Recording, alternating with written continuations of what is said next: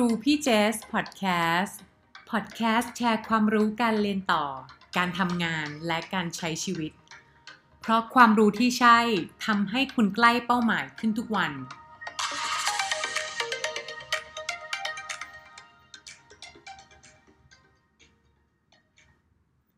สวัสดีค่ะสวัสดีท่านผู้ฟังทุกท่านนะคะสวัสดีน้องๆทุกคนค่ะขอต้อนรับเข้าสู่ครูพี่เจสพอดแคสต์ค่ะ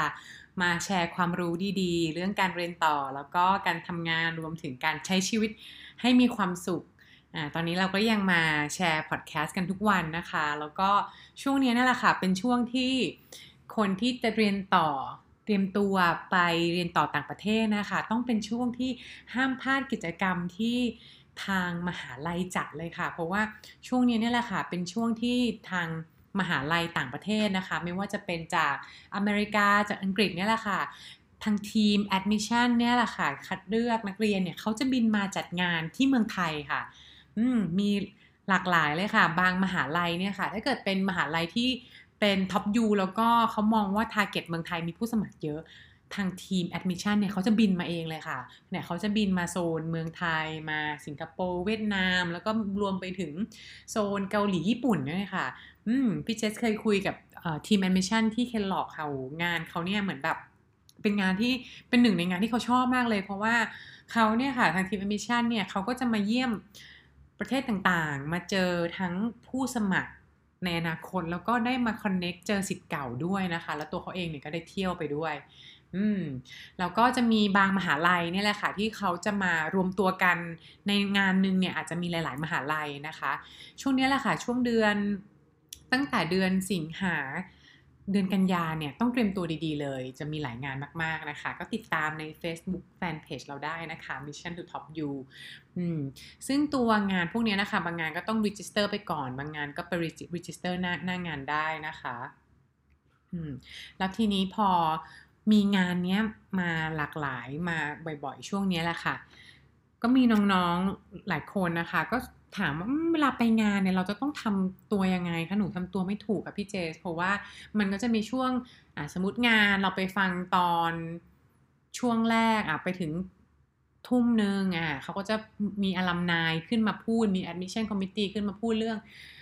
ทางทีม admission เนี่ยเขาจะพูดเรื่อง deadline สมัครนะคะว่าสมัครราว1เมื่อไหร่ราว2เมื่อไหร่ซึ่งมันก็จะเป็นหลังจากงาน admission เนี่ยไม่นานหรอกเนี่ยเขาเลยมางาน admission ช่วงนี้ค่ะแล้วก็จะมีหลักๆก็จะมี panel discussion กันนะคะเป็น alumni มาคุยกันว่าประสบการณ์เราเป็นยังไงบ้างก็มาแชร์หลังจากนั้นก็มีเปิดให้ถามคำถามแล้วก็ปิดท้ายด้วยการ networking ค่ะและส่วนใหญ่ที่น้องจะมึนจะเบลอกันก็คือช่วง networking เนี่ยแหละค่ะเพราะคนไทยเราไม่คุ้นชินกันค่ะว่า networking นี่มันจะต้องยังไงกันคะหรือช่วงถามคำถามเราจะต้องทำตัวยังไงดีนะคะแล้วก็เลยเป็นที่มาของพอดแคสต์วันนี้นี่แหละค่ะว่าพี่เจจะมาแชร์3เทคนิคทิปส์ง่ายๆทำตัวยังไงเวลาไปงานอีเวนต์ของมหาลัยนะคะเพื่อให้สร้างความประทับใจให้อลัมไนและก็ admission team ได้นะคะอย่างแรกเลยก่อนที่เราจะไปเข้าทิปส์เนี่ยเราจะต้องมาดูก่อนว่าหลักๆแล้วอยากจะบอกน้องว่าหรือผู้ปกครองว่าเราจะต้องมีเป้าหมายในการไปค่ะส่วนใหญ่เนี่ยเป้าหมายนะคะก็คือที่แนะนำให้เราตั้งไว้เลยเนี่ยก็คือข้อแรกเราจะต้องไปหาข้อมูลที่เราหาไม่ได้จากในออนไลน์อะค่ะในอินเทอร์เน็ตไม่มีเนาะเราอยากได้ข้อมูลพวกนี้ข้อ2เนี่ยเป็นการหาข้อมูลในเชิงว่ามหาลัยนี้มันตอบโจทย์เราหรือเปล่าตอบโจทย์ในเชิงที่ว่าไม่ว่าจะเป็นในเรื่องของคาแรคเตอร์ของกลุ่มคนที่ไปเรียนหรือว่าคลาสเรียนเนี่ยมันตอบโจทย์เราไหมนะคะแล้วก็ข้อ3เลยข้อนี้สำคัญมากคือเราไปงานนี้เราก็อยากจะไปสร้างความสัมพันธ์ทำความรู้จักคอนเนคกับอลัมไนนะคะซึ่งเวลาเราไปเจอแล้วเนี่ยมันจะทำให้เราเห็นภาพเลยค่ะว่าศิษย์เก่าแบบไหนของแต่ละมหาลัยเขามีคาแรคเตอร์ยังไงแล้วเราชอบเราอินไหมนะคะเหมือนแบบอย่างง่ายๆเลยค่ะอย่างของพี่เมฆเนี่ยนะคะพี่เมฆเนี่ยเป็นอลัมไนของดุ๊กหรือฟิวกว่านะคะเรียน MBA แล้วพี่เมฆก็เคยไปงานของ admission ของดุ๊กเนี่ยแหละค่ะแล้วก็ตอนที่พี่เมฆขึ้นไปพูดเนี่ย น้องพี่เมฆพูดดีมากเลยค่ะน้องๆทุกคนรู้สึกประทับใจมากเลยแล้วก็มาสอบถามพี่เมฆต่อมากมายนะคะแล้วพอมีงานจัดงานต่อจากนั้นก็มีงานของ Kellogg เนี่ยน้องๆที่ไปเจอพี่เมฆที่งานดุ๊กก็มาคุยกับพี่เจสต่อที่งานของ Kellogg เหมือนกันแล้วก็บอกว่าโหพี่เมฆนะคะเป็นคนที่เป็นทำให้ผมตั้งใจอยากไปดุ๊กเลยครับพี่เจสก็ถามว่าทำไมเหรอคะน้องบอกว่าโอ้เนี่ยพี่เมฆดูแบบจริงใจดีพูดสำเนียงไทยๆก็ไปได้ครับผมเห็นพี่เมฆแล้วผมเหมือนแบบเฮ้ยเห็นแล้วเนี่ยแหละว่าเป็นโรลโมเดลเราเหมือนแบบเฮ้ยเราไม่ได้ต้องแบบ perfect accent ดีมากเราก็ไปได้นะคะเนี่ยพอน้องไปเห็นแบบนี้เราจะได้แรงบันดาลใจค่ะเหมือนตอนที่พี่เจสไป information session ของ Kellogg อะค่ะตั้งแต่ก่อนที่จะไปเรียนเนี่ยคือไปเซสชันนั้นเรารู้แล้วเลยว่าเนี่ยแหละ Kellogg เหมาะกับเรามากเพราะมันจะทำให้ความฝันเราเป็นจริงได้3เรื่องนะคะก็เคยแชร์ไปแล้วในพอดแคสต์ในเอพิโซดที่2ที่3เนี่ยค่ะที่ชื่อว่า3สิ่งที่ทำให้เราไปท็อปอยู่ได้น้องลองไปฟังดูนะคะอันนั้นพี่เจได้แชร์ไปแล้วในเรื่องประสบการณ์ส่วนตัวนะคะลองไปฟังดูขอไม่พูดซ้ำแล้วกันเนอะค่ะแล้วเราก็มาเข้าตัดมาต่อเลยแล้วกันที่เอพิโซดนี้ของเรานะคะเข้าว่าเราเคล็ดลับหรือ3สิ่งที่เราจะต้องทำตอนที่ไปงาน admission งานของมหาลัยคืออะไรนะคะข้อแรกเนี่ยแหละค่ะบอกว่าต้องถามคำถามที่ฉลาดค่ะ ask smart questions ยังไงก็คือถามคำถามในข้อมูลที่เราไม่สามารถหาได้อินเทอร์เน็ตยังไงคะเวลาทางทีมแอดมิชชั่นหรือทางศิษย์เก่าอลัมนายเองเนี่ยเขาเห็นว่าเราถามคำถามอะไรที่มันดูแบบเป็น basic question มากๆเช่น deadline วันไหนdeadline วันไหนบางทีเขาเพิ่งพรีเซนต์ไปเมื่อกี้นะคะหรือบางทีเขามีอยู่แล้วในเว็บไซต์เขาจะรู้สึกว่าน้องคนนี้คงยังไม่ได้สมัครปีนี้ใช่ไหมหรือจะสมัครปีนี้เขาคงหันมาถามว่าหนูสมัครปีนี้หรือเปล่าถ้ายังไม่รู้นี่มันก็แปลกอะเนอะคะแล้วก็คำถามเหมือนแบบที่มีในอินเทอร์เน็ตแบบง่ายๆเลยเช่นเหมือนแบบพวกสถิติค่าเฉลี่ย GMAT เป็นเท่าไหร่เขาก็ประกาศอยู่แล้วเนอะเป็นเท่าไหร่แบบเนี้ยไม่ควรจะไปถามนะคะเราต้องถามคำถามที่ไม่ไม่อยู่ในอินเทอร์เน็ตคำถามที่ดีคือเหมือนเป็นคำถามที่จริงๆแล้วเราหาข้อมูลมาบางส่วนแล้วเราต่อยอดไปว่าเราหาข้อมูลแบบนี้มาในของพี่เนี่ยเป็นยังไงบ้างนะคะใน Ask Smart Questions เนี่ยค่ะเดี๋ยวพี่เจสขอแบ่งเป็นคำถามที่เอาไว้ถาม admission กับคำถามที่เอาไว้ถาม alumni หรือศิษย์เก่าแล้วกันนะคะคำถามที่เอาไว้ถาม admission เนี่ยก็จะเป็นคำถามที่เกี่ยวกับการสมัครเนี่ยแหละค่ะเราสามารถถามได้ค่ะในเชิงที่ว่าบางมหาลัยนะคะคือเขาจะมีการสมัครส่วนใหญ่ก็คือจะมีสมัคร3ราวนะคะแล้วก็ถามได้เลยว่าเหมือนแบบถ้าสมัครราวที่3ยังจะมีสิทธิ์ไหมหรืออะไรแบบนี้ถามได้ค่ะเราก็อาจจะบอกได้ว่าเราได้ยินมาว่าถ้าเป็นต่างชาติแนะนำให้สมัคร2 ราวแรกแบบนี้admission เขาจะได้ clarify ความเข้าใจเราให้ถูกต้องนะคะซึ่งก็ต้องบอกว่าส่วนใหญ่เนี่ยมหาลัยในอเมริกาเนี่ยส่วนใหญ่ต้องสมัคร2 รอบแรกค่ะเพราะว่าอเมริกาเนี่ยถ้าเกิดสมมติมี3 รอบใช่ไหมอเมริกาจะรับสมัครรอบ1รอบ2จะรับคนมาเยอะเรามากๆเลยสมัครรอบ3เนี่ยจะได้ยากมากถ้าเกิดเป็นของฝั่งอังกฤษจะบอกว่าจะพิเศษกว่านิดนึงตรงที่ว่ารอบแรกรอบ2เนี่ยเขายังไม่ได้รับเยอะมากเหมือนแบบ80หรือ 90% เท่าฝั่งอเมริกาฉะนั้นสมัครรอบ3ก็ยังพอมีสิทธิ์ลุ้นมีคนไปได้หลายคนนะคะแต่ก็ไม่ได้บอกว่าถ้าเกิด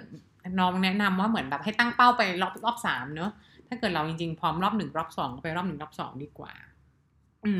แล้วก็ถามคำถาม admission ในเชิงที่ว่าสามารถถามได้ในเรื่องของเหมือนแบบโลจิสติกอะไรจุกจิกนิดหน่อยในการสมัครอะค่ะเช่นเราบอกว่าเรา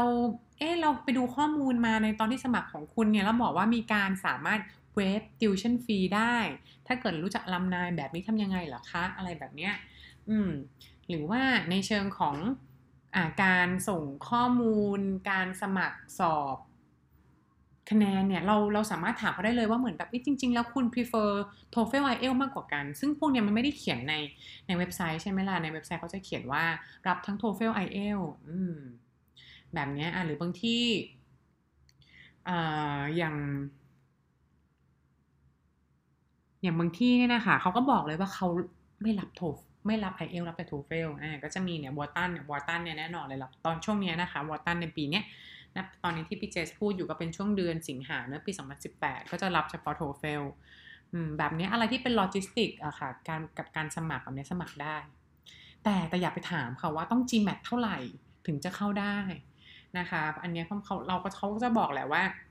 เอาคุณไปดูได้เลยในอินเทอร์เน็ตเนี่ยมันมี publish อยู่แล้วอะไรแบบนี้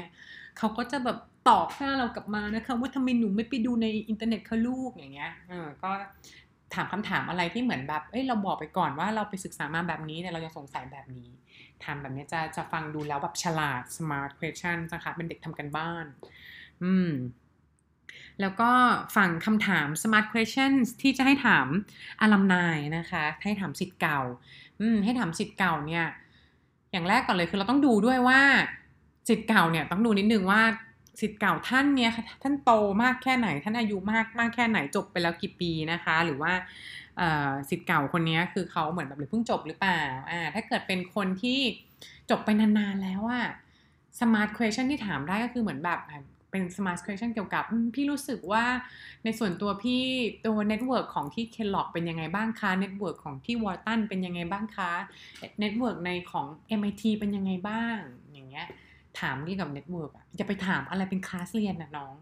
งลองนึกภาพคนอายุสักประมาณ45เขาเรียน MBA ไปตอนประมาณแบบตอนอายุ25ผ่านมา20ปีไปถามว่าวิชาเรียนเป็นยังไงบ้างเดี๋ยวเขาก็จะตอบกลับมาโอ้พี่เรียนไปนานแล้วหนูไปถามพี่คนนู้นดีกว่าอะไรอย่างเงี้ยเราก็จะโดนปัดไปให้ถามคนอื่นก็ไม่ได้คุยกับพี่คนนี้นะคะฉะนั้นอันดับแรกตอนที่เขาไปถามเขาก็ถามได้เลยนะคะพี่เรียนโปรแกรมอะไรคะ MBA รุ่นไหนอะไรอย่างเงี้ยบางคนเขาก็หน้าเด็กเนอะเราก็ไม่รู้ใช่ไหมถ้าเกิดใครจบมาเกินสักประมาณ5-6 ปีแล้วเราจริงๆถามคำถามง่ายๆเลยในส่วนตัวพี่ชอบอะไรมากที่สุดจากที่ไปเรียนที่นี่ค่ะแล้วจะบอกว่าการเปิดถามคำถามแบบนี้เป็นหลักจิตวิทยาเลยค่ะที่เราจะคอนเนคกับเขาก็คือว่าเราถามคำถามแบบให้เขาพูดสิ่งที่เขามีความสุขโอ้แล้วอาลัมนายพวกนี้ก็อยากพูดมากเลยน้องเหมือนแบบพอถามอะไรที่เกี่ยวกับสิ่งที่เหมือนแบบเขาชอบสิ่งที่เขามีความสุขมันจะเปิดค่ะทำให้เขาอยากคุยอย่าไปถามคำถามยากๆแบบว่าเครียดๆนะคะอย่าเลยลูกอันนี้เป็นแบบ non smart question stupid question มีบางคนมาถามจริงๆว่าพี่คะครูพี่เจสตอนที่พี่เจสไปเรียนแคลล็อกเนี่ยวิชาไหนยากสุดคะพอเราขึ้นพอจะตอบไกลก็เหมือนแบบตอบวิชาไฟแนนซ์เดี๋ยวเราก็จะฟังดูโง่หรือเปล่าแล้วพอเราพูดไปมันก็จะนึกถึงเรื่องแบบความยากของการเรียนรู้วิชานั้นมันก็จะทำให้เหมือนแบบ conversation มันแบบเครียดนะคะอย่าไปถามอะไรที่มันเป็น negative เนาะถามอะไรที่มันเป็น positive เนี่ยแหละค่ะแล้วก็เปิดไปแบบคำถามแบบเปิดไปก่อนว่าเหมือนแบบพี่ชอบอะไรตอนที่ไปเรียนแคลล็อกมากที่สุดหรือว่าแบบเน็ตเวิร์กเป็นยังไงถ้าเกิดเป็นอลัมไนตัวโตเนี่ยถ้าเกิดเป็นอลัมไนที่เพิ่งจบใหม่เนี่ยเราก็ถามเขาได้เลยค่ะว่าถามเป็นคลาสได้เลยถ้าเกิดให้พี่แชร์1-2 คลาสที่พี่ชอบคลาสไหนที่สุดคะตอนที่ไปเรียนเนี่ยแล้วเขาก็จะแบบอินมากคนที่เพิ่งไปเรียนมาเขาจะตอบได้แบบเป็นบทเลยค่ะโหยตอนที่พี่ไปเรียนที่เคลล็อกนะพี่ชอบมากเลยตอนไปเรียนวิชามาร์เก็ตติ้งน้องรู้เปล่ามันมีเคสที่ของเมืองไทยด้วยเว้ยเป็นเคสเหล้าวิสกี้แบ็คเลเบลมันดังมากเลยเพราะว่าตอนที่เข้ามาเมืองไทยมันต้องพลิกตลาดหมดเลยวิธีการกลยุทธ์เนี่ยเพราะวิสกี้ที่อเมริกานะมันต้องขายแบบไงรู้ป่ะน้องมันต้องขายคนแก่ขายเหมือนแบบคนนั่งบาร์แบบกินเหล้าเป็นลุงอย่างเงี้ยแล้วก็กินแบบเพียวๆโหแต่พอมาปุ๊บมาที่เมืองไทยโหในเคสมันแบบพี่เห็นภาพเลยมันต้องแบบมาปาร์ตี้เพื่อนเป็นกลุ่มขายเด็กๆแล้วก็เปิดเหล้าเป็นแบบไม่ได้เป็นแก้วเปิดเป็นขวดแล้วก็ชงกินกับโซดานู่นนี่นั่นทำให้วิธีการแบบ go to market เข้าตลาดเมืองไทยมันต้องเปลี่ยนไปโหอะไรแบบเนี้ยบางคนจำได้คือเพิ่งเรียนจบแล้วเขาจะอินมากค่ะน้องเขาจะจำได้แบบเนี้ยจำได้แบบเล่าไม่ได้เป็นฉากๆแล้วพอน้องรู้ข้อมูลตรงนี้แล้วมันดียังไงมันดีตอนที่ว่ามันจะดีทั้งตอนที่น้องไปสมัครไปสัมภาษณ์เองด้วยน้องสามารถพิกสตอรี่พวกนี้ได้ที่พี่ๆเขาแชร์มาแล้วคนสัมภาษณ์น้องเขาก็จะแบบรู้สึกอุ้ยน้องรู้อินไซต์กับมหาลัยนี้จริงๆคนนี้น่าจะอยากเข้าที่นี่จริงๆนะคะถามได้เลยแล้วก็ถามได้ว่าเหมือนแบบกิจกรรมชอบอะไรหรือว่าตอนที่พี่เขาอยู่คลับเนี่ยพี่เขาชอบคลับไหนจอยคลับไหนแล้วเหมือนแบบการทำคลับเป็นยังไงบ้างแชร์ได้เลยค่ะถ้าเกิดเราทำการบ้านมาแล้วเรารู้สึกว่า มีคลับไหนที่เราชอบเป็นพิเศษอะแล้วก็ถามเจาะจงไปได้แต่จริงๆแล้วจะแนะนำว่าไม่ต้องถามเจาะจงมากจะให้ถามเปิดไปแล้วก็เพราะว่าบางทีเหมือนแบบคือก็ไม่ใช่ทุกคนที่จะต้องจอยเหมือนคลับที่น้องคิดมาเนอะเราก็ต้องดูว่าพี่คนนั้นทำมาสายไหนใช่ไหมล่ะบางคนเหมือนแบบคนนี้ทำมาสายมาร์เก็ตติ้งเขาก็คงไม่ได้อยู่คลับเกี่ยวกับการเงินอะไรแบบนี้ก็เป็นคำถามเปิดค่ะเพื่อให้เราได้อินไซต์อะไรที่ไม่มีในอินเทอร์เน็ตอะแล้วเหมือนแบบอย่างอย่างของอย่างของวอตันน่ะกิจกรรมที่เหมือนเพื่อนพี่แบบชอบมากๆเลยมันจะมีกิจกรรมที่เรียกว่าเหมือนแบบ P3 อะค่ะ P นี่ย่อมาจากเหมือนแบบ people purpose อะไรเงี้ยมี3 P อะซึ่งเป็นกิจกรรมที่แชร์แบบแชร์เป้าหมายชีวิตแชร์เรื่องความ reflection ส่วนตัวแบบนี้กับทีมซึ่งมันจะทำให้คนสนิทกันมากขึ้นอย่างของ Kellogg เนี่ยค่ะก็จะดังมากเรื่องกิจกรรมการไปเที่ยวแบบ Quest น้องไปเซิร์ชดูได้เลยค่ะ WEST Quest ที่จะเป็นอะไรที่เหมือนแบบถ้าไปถามอลัมนาย Kellogg นะทุกคนจะพูดด้วยความสนุกสนานว่าเหมือนแบบคุณไปเที่ยว Quest ที่ไหนมาหรือซึ่งเป็นกิจกรรมที่ต้องบอกว่า Kellogg ประมาณ95-99%ไปนะคะเนี่ยเราจะได้อินไซต์มาว่ากิจกรรมจริงๆที่มันดังๆมันคืออะไรแล้วกิจกรรมพวกนี้เราจะได้ไปเขียนได้ไงตอนที่เขียนใน essay ตอนที่ interview เราจะได้บอกได้ว่าตอนที่ไปเรียนที่มหาลัยที่นี่เราจะไปจอยกิจกรรมนี้อะไรอย่างเงี้ยเพราะบางทีเราก็ต้องบอกว่านี่ต้องเป็นข้อมูลที่เราหา recent จาก recent alumni เนอะเพราะบางทีก็มีเหมือนกันว่าเฮ้ยน้องแบบโหยพี่คุยกับรุ่นพี่ alumni รุ่นเดอะมาเลยนะคะแล้วก็แบบว่าโหหนูแบบพี่เขาบอกว่าเขาชอบ professor คนนี้มากเลยอย่างเงี้ยแล้วพี่เขาเรียนไป10 กว่าปีแล้วว่าน้องเผลอๆอาจารย์อาจจะไม่ได้สอนแล้วไงแต่เราไปเขียนอาจารย์เรื่องอาจารย์คนนั้นใน essay เรื่องไปคุยกับ interviewer เรื่องอาจารย์คนนั้นเขาก็อาจจะไม่อยู่แล้วก็จะทำให้เราเห็นว่าข้อมูลเราไม่อัปเดตนะคะนี่แหละค่ะคือสรุปของการถามคำถามให้ฉลาดก็คือถามคำถามที่ไม่มีในอินเทอร์เน็ตถามคำถามเพื่อโชว์ว่าเราสนใจจริงๆศึกษามาแล้วก็ดูให้รู้ด้วยค่ะว่าเราคำถาม admission ถามอีกแบบนึงถามอลัมนายอีกแบบนึงอลัมนายโตมากๆถามแบบนึงอลัมนายเด็กๆหน่อยถามอีกแบบนึงนะคะคำถามสิ่งเทคนิคที่2ค่ะนี่เริ่มเจาะลึกนิดนึงนะคะเทคนิคที่2เนี่ยก็คือว่าสิ่งที่เราต้องทำเนี่ยน้องจะต้องเทสข้อมูลของมหาลัยค่ะว่ามันตอบโจทย์เป้าหมายน้องที่จะไปเรียนหรือเปล่าเนี่ยพอตอบโจทย์เป้าหมายนี่ยังไงเช่นสมมุติเราบอกว่าเราทำงานสายการเงินอยู่อยากจะย้ายงานไปสายทำงานคอนซัลทิงที่มหาลัยเนี้ยพี่ว่ามันตอบโจทย์ไหมคะซึ่ง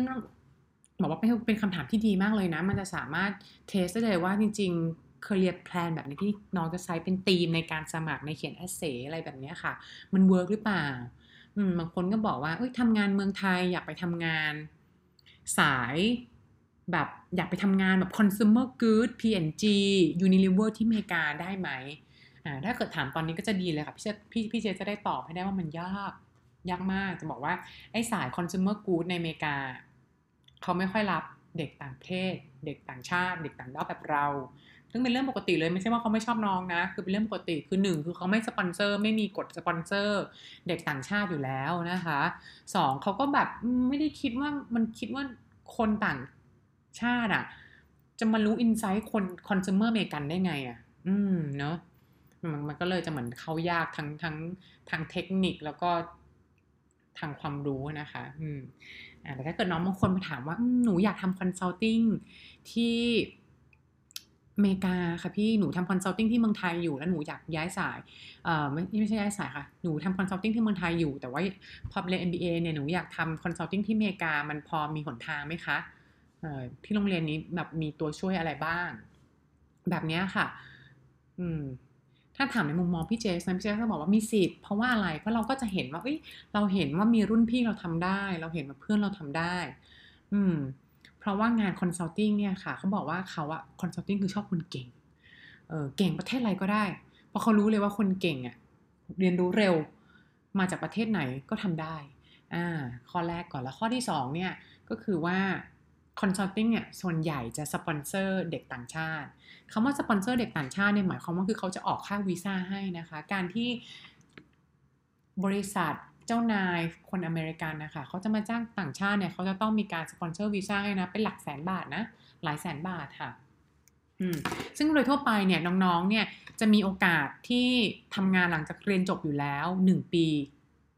หลังจากตอนที่ไปเรียนนะคะแล้วพอหมด1 ปีเนี่ยเราก็ต้องไปเข้าลอตเตอรี่ว่าเราจะได้เลือกทำวีซ่าต่อหรือเปล่า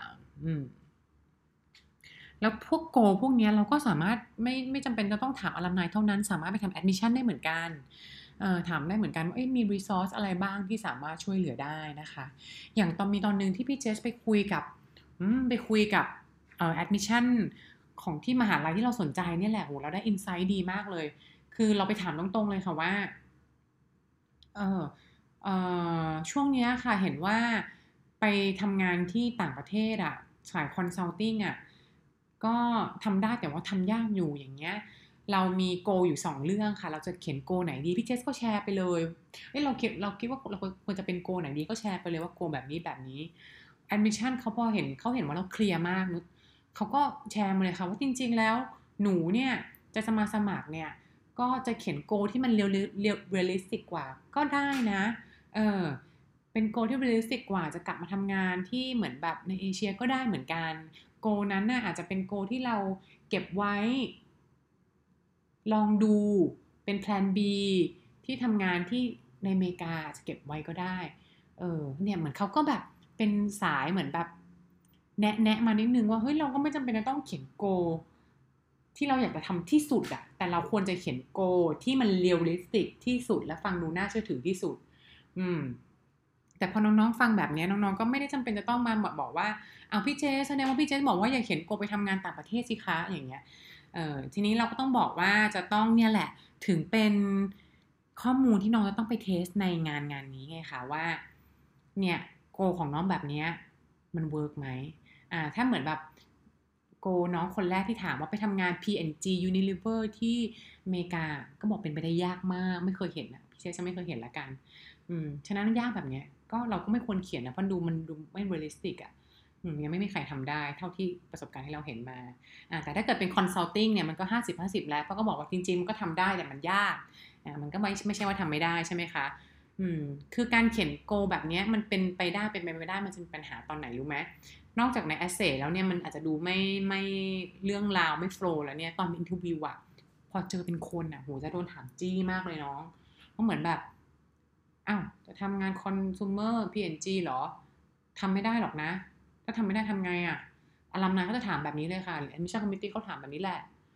แล้วถ้าน้องไม่ได้เตรียมตัวไปเนี่ยมันก็จะเหมือนแบบสั่นคลอนแล้วนี่แหละค่ะก็เลยเป็นคำถามที่อยากให้น้องเนี่ยเทสโกเทสแพลนของตัวเองว่าแบบนี้มันเวิร์กไหมแล้วพอเวิร์กแล้วเนี่ยในมหาลัยเนี่ยซัพพอร์ตยังไงบางคนอาจจะถามก็ได้ว่าเหมือนแบบอย่างบ้านหนูมี Family Business ค่ะอย่างมหาลัยนี้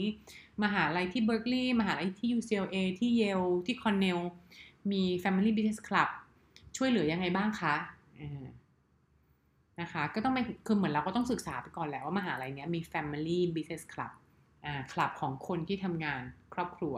ธุรกิจส่วนตัวแล้วเราค่อยไปถามเขาเนาะค่ะต่อนะคะพอเราถามคำถามพวกนี้เสร็จแล้วเนี่ยอันที่3ที่สำคัญมากเลยแล้วน้องๆหลายคนลืมแต่ยินดีด้วยค่ะน้องๆน้องๆทุกคนที่ฟังคลิปนี้พอดแคสต์วันนี้จะไม่ลืมแล้วก็จะได้ต่อยอดไปอีกนะคะพอไปคุยกับพี่คนไหนแล้วค่ะคือเน้นไม่ต้องคุยเยอะแต่คุยให้สักประมาณอย่างน้อยประมาณสัก10 นาที5-10 นาทีแล้วขอคอนแทคพี่เขาค่ะขอได้เป็นเรื่องปกติไม่เป็นไรคือวิธีขอก็คือเหมือนแบบคุยไปเรื่อยๆแล้วพอพี่เขาจะทำท่าเหมือนแบบพี่เขาจะเริ่มยุ่งแล้วจะหันไปตอบคนอื่นหรือว่าเดี๋ยวจะต้องไปมีนัดต่อกับเพื่อนทำธุระต่อขอคอนแทคได้ค่ะเอ่อขอโทษนะคะพี่ถ้าเกิดหนูจะขอคอนแทคพี่เพื่อที่เผื่อมีคำถามเพิ่มเติมได้ไหมคะถามไปกว้างๆแบบนี้ค่ะไม่ต้องบอกว่าขอเบอร์มือถือไม่ต้องบอกเจาะจงว่าขออีเมลไม่ต้องบอกเจาะจงว่าขอไลน์พูดไปกว้างๆว่าขอคอนแทคขอแบบคอนแทคพี่แล้วถ้าพี่เขาสะดวกจะให้อะไรเดี๋ยวเขาให้เองค่ะบางคนสะดวกให้อีเมลบางคนสะดวกให้ไลน์บางคนจะให้ connect Facebook ให้เลยก็ดีนะคะแล้วพอเราได้ตรงนี้มาปุ๊บเนี่ย ทำยังไงพอได้มาปุ๊บแล้วเนี่ยเป็นหลักที่จะบอกเลยเป็นการคอนเนคคนที่ดีมากๆเลยว่าคนเขาเพิ่งเจอเราวันเนี้ยสิ่งที่เราจะทำได้เลยพอกลับไปในคืนวันนั้นอะส่งเท็กซ์เล็กๆเลยค่ะไปหาเขาว่าขอบคุณมากนะคะที่วันนี้แบบแชร์ความรู้ให้เรื่องนี้เรื่องนี้เรื่องนี้เรื่องเกี่ยวกับคลับที่นี่เราอยากไปที่นี่มากเลยค่ะถ้าเกิดเดี๋ยวในอนาคตมีคำถามอะไรเดี๋ยวขอถามต่อนะคะพอกลับไปแล้วส่งเราเรียกว่าส่ง thank you note แบบสั้นๆนะคะ แล้วก็เพื่อให้ initiate contact ไว้นิดนึงเพราะอะไรถ้าสมมติน้องเอ่อมาถามอีกที3 เดือนให้หลังพี่เขาจำไม่ได้แล้วค่ะว่าน้องคนนี้เคยคุยกันจำไม่ได้จริงๆแต่ถ้าเกิดวันนั้นเนี่ยน้องกลับบ้านไปแล้ว initiate contact กันเลยสมมติพี่เขาให้ไลน์มาเนี่ยหรือให้ Facebook ไปก็ connect กันไปแล้วใช่ไหมคนหนึ่งไม่ได้คุยเลยแล้วแบบพอใกล้ๆเดดไลน์ใกล้ๆจะส่งแอปพลิเคชันก็มาถามคำถามใช่ไหมเราก็จะรู้สึกแล้วคนนี้เหมือนแบบจะส่งใบสมัครแล้วก็ค่อยมาถามเราอะไรเงี้ยแล้วประเด็นคือพี่อลัมนายคนนั้นก็จำไม่ได้ด้วยว่าเคยคุยกับน้องกับอีกคนนึงที่เคยส่ง thank you note มาไว้มันก็จะมีหลักฐานในแชทบ็อกซ์ของเราใช่ไหมคะแล้วพอใกล้ๆเดดไลน์หรือใกล้ๆสัมภาษณ์หรืออะไรแบบนี้น้องมีคำถามต่อมาถามเขาพี่ก็จะรู้สึกว่าเอ็นดูน้องอยากช่วยเหลืออยากตอบเพราะรู้สึกว่าคนนี้น้องคนนี้อยากเข้าจริงๆแล้วก็เขาเรียกว่าคือภาษาครูพี่เจก็จะเรียกว่าเป็นเด็กที่รู้ความอะค่ะรู้ความคือเหมือนแบบว่ารู้จักสร้างความสัมพันธ์กับผู้ใหญ่รู้จักทำตัวให้น่าเอ็นดูแล้วเราก็จะอยากตอบคำถามน้องพวกเนี้ยอืมนะคะแล้วก็คอนแทคเนี่ยค่ะขออลัมนายด้วยแล้วก็ขอแอดมิชชั่นก็ได้เหมือนกันก็ขอเอาไว้แอดมิชชั่นเนี่ยก็ต้องส่งเป็น thank you note เป็นภาษาอังกฤษเนอะเป็นเรื่องปกติเลยค่ะของฝรั่งเนี่ยเขาจะส่ง thank you note กันแล้วก็ส่งไปโดยเนื้อหาเนี่ยค่ะก็อย่างที่บอกค่ะ1ขอบคุณ2ต้องบอกว่าชอบที่คุยกับเขาเรื่องอะไรบอกเพราะเขาคุยกับหลายคนทำยังไงให้เขาจำเราได้ก็ต้องบอกว่าเขาชอบเราเรื่องอะไรนะคะ3แล้วก็หยอดๆไปว่าเดี๋ยวถ้ามีอะไรในอนาคตอาจจะขอถามต่อนะอะไรแบบนี้ admission เขาอยาก connect กับเราอยู่แล้วล่ะค่ะเพราะว่าจริงๆแล้วคือ interest ของเขาก็คือเขามาโปรโมทไงให้เราไปสมัครกับเขาก็อยากให้ได้น้องๆเนี่ยไปสมัครเยอะๆนะคะเขาจะ keep contact ไว้เนี่ยแหละแต่ก็ไม่ต้องไปถามจุกจิกเขาเยอะนะถาม admission เนี่ยคือถามเมื่อมีเหตุสำคัญจะต้องถามเนอะค่ะนี่แหละค่ะก็เป็น3เทคนิคที่จะมาฝากน้องๆหรือผู้ปกครองนะคะที่จะไปงานอีเวนต์ของมหาลัยเพื่อให้สร้างความประทับใจแล้วก็ได้ประโยชน์สูงสุดขอสรุปอีกทีนะคะข้อแรกก็คือ ask smart question ถามคำถามที่ไม่มีอินเทอร์เน็ตคำถาม admission committee ถามแบบหนึ่งคำถามสิทธิ์เก่าโตหรือเด็กก็ถามอีกแบบหนึ่งนะคะถามเกี่ยวกับกิจกรรม club activities คลาสเรียนแบบนี้ค่ะเทคนิคที่2ก็คือ test your goal test your plan ค่ะเรามี goal แบบไหนมีกิจกรรมไหนที่สนใจเนี่ยไปเทสเลยว่ามันเป็นจริงแบบที่เราคิดหรือเปล่านะคะเราจะได้เอามาปรับกับ goal เอามาปรับกับเป้าหมายตอนที่เขียนใน essay ตอนที่ทำ interview ได้ถูกและก็ข้อ3เลยสำคัญมากๆ ask for contact ค่ะ and send thank you note ขอ contact แล้วส่ง thank you note ในวันนั้นเลยนะคะเนี่ยแหละค่ะเป็น3สิ่งที่อยากให้น้องๆทำได้ครบเนี่ยมีชัยไปกว่าครึ่งค่ะขอบคุณมากๆเลยนะคะที่เข้ามาฟังพอดแคสต์วันนี้ใครมีคำถามอะไรหรือฟังแล้วรู้สึกยังไงคอมเมนต์มาได้เลยค่ะเพราะว่าพี่เจสก็อยากมาแชร์ความรู้ให้น้องฟังทุกๆวันเนอะแต่เวลาที่เรามาพูดเนี่ยต้องบอกว่าตอนนี้พี่เจสก็พูดกับคอมพิวเตอร์อะเราก็ไม่รู้หรอกว่าท่านผู้ฟังน้องๆผู้ปกครองเนี่ยฟังแล้วรู้สึกยังไงหรือฟังแล้วได้อะไรมีคำถามไหมหรือเปล่าแค่ง่ายๆขอใครที่ฟังวันนี้ช่วยคอมเมนต์มาหน่อยค่ะว่ารู้สึกยังไงขอบคุณมากค่ะที่เข้ามาฟังแล้วก็เดี๋ยวกลับมาเจอกันใหม่ได้ในวันพรุ่งนี้นะคะสวัสดีค่ะ